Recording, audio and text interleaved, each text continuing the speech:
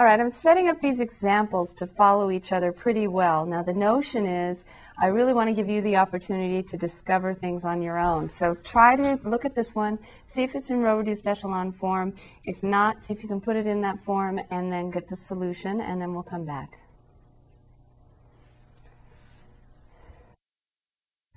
I've set up these examples so that they lead into each other pretty well. So the notion is to give you as much practice as possible and give you an opportunity to discover things on your own. So take a minute, look at this one, see if it's in row reduced echelon form, and if not, see if you can put it into that form and find the solution, and then we'll come back. Coming back, the first column's okay. We have a 1 and 3 zeros under it. The next column's got a problem. This should really, if this is going to be anything, it needs to be a 1. So we need to change that to a 1. Now, fortunately, it's set up to be pretty nice that way. So the first thing we should do is divide row 2 by 10. So I'm going to take 1/10 of row 2. I'm going to leave row 1 alone for a minute. 0, 1, 5, 0, 4. And the last two rows are fine. Don't even really need to write them. So there we go. We're getting closer. Is it in row reduced echelon form now? We have a leading 1 now. We have a problem up above it. So we need to get rid of that positive 3. And I'm thinking ahead. To get rid of that positive 3, I need to multiply by negative 3. So negative 3 row 2 added to row 1 into row 1. So I have 0 plus 1 is still 1. And then I have negative 3 plus 3 is 0.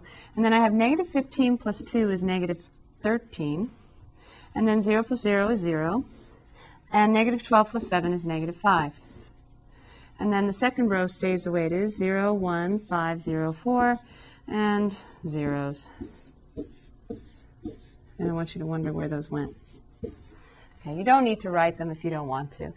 Here we go.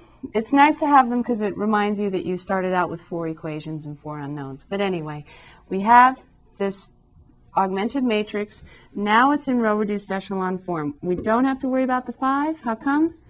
Because the number in front of it is the leading 1. This guy is free to be whatever it wants because there's no 1 here or here. And then also, there's no 1 here or here, and we have zeros there. So now when we write the solution, 0 equals 0, 0 equals 0, 1y plus 5z plus 0w is 4.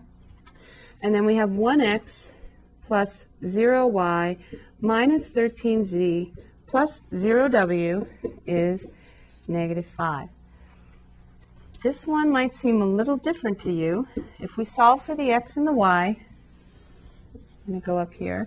X is 13z minus 5, and y is negative 5z plus 4. Now, it's very clear that x and y both depend on z, and z can be whatever it wants. But what happened to the w? There is no w. So can I say that w equals 0? Since there's no w here, isn't that logical to say w equals 0? If I wanted to say w equals 0, wouldn't that really correspond to a 1 either in this row or this row, but usually we put it here. A 1 here and a 0 here. Wouldn't this mean 1w equals 0? The fact that there's no leading 1 for the w doesn't mean that w is nothing. Just like the fact that there's no leading 1 for the z does not mean that z is nothing. Z is not just equal to 0. Z could equal to 0, and if it did, y would be 4 and x would be negative 5. But z could also be equal to 1,000,000 or 1,000,000,000 or 1,000,000,000,000 or whatever our national debt is right now. So it's not necessarily just 0 just because you don't see the leading 1 for the variable. So it's easy to forget about the w because it's not in here in the x and y. But you really do still need to say z can be whatever it wants. I'm going to call it k. W can be whatever it wants as well, and I'm going to call it L. So the solution is really W is L, Z is K, Y will be negative 5K plus 4, if I can write that in here. Y is negative 5K plus 4, and then X is 13K minus 5. So we have our solution. It's written not in the alphabetical order, but that's all right. The solution is still there. And that's the solution. Even though it wasn't in row reduced echelon form, we were able to put it in row reduced echelon form and then write the solution. But don't forget, just because there's nothing that includes W, it's still represented in the original problem, so we need to address the fact that it's a variable.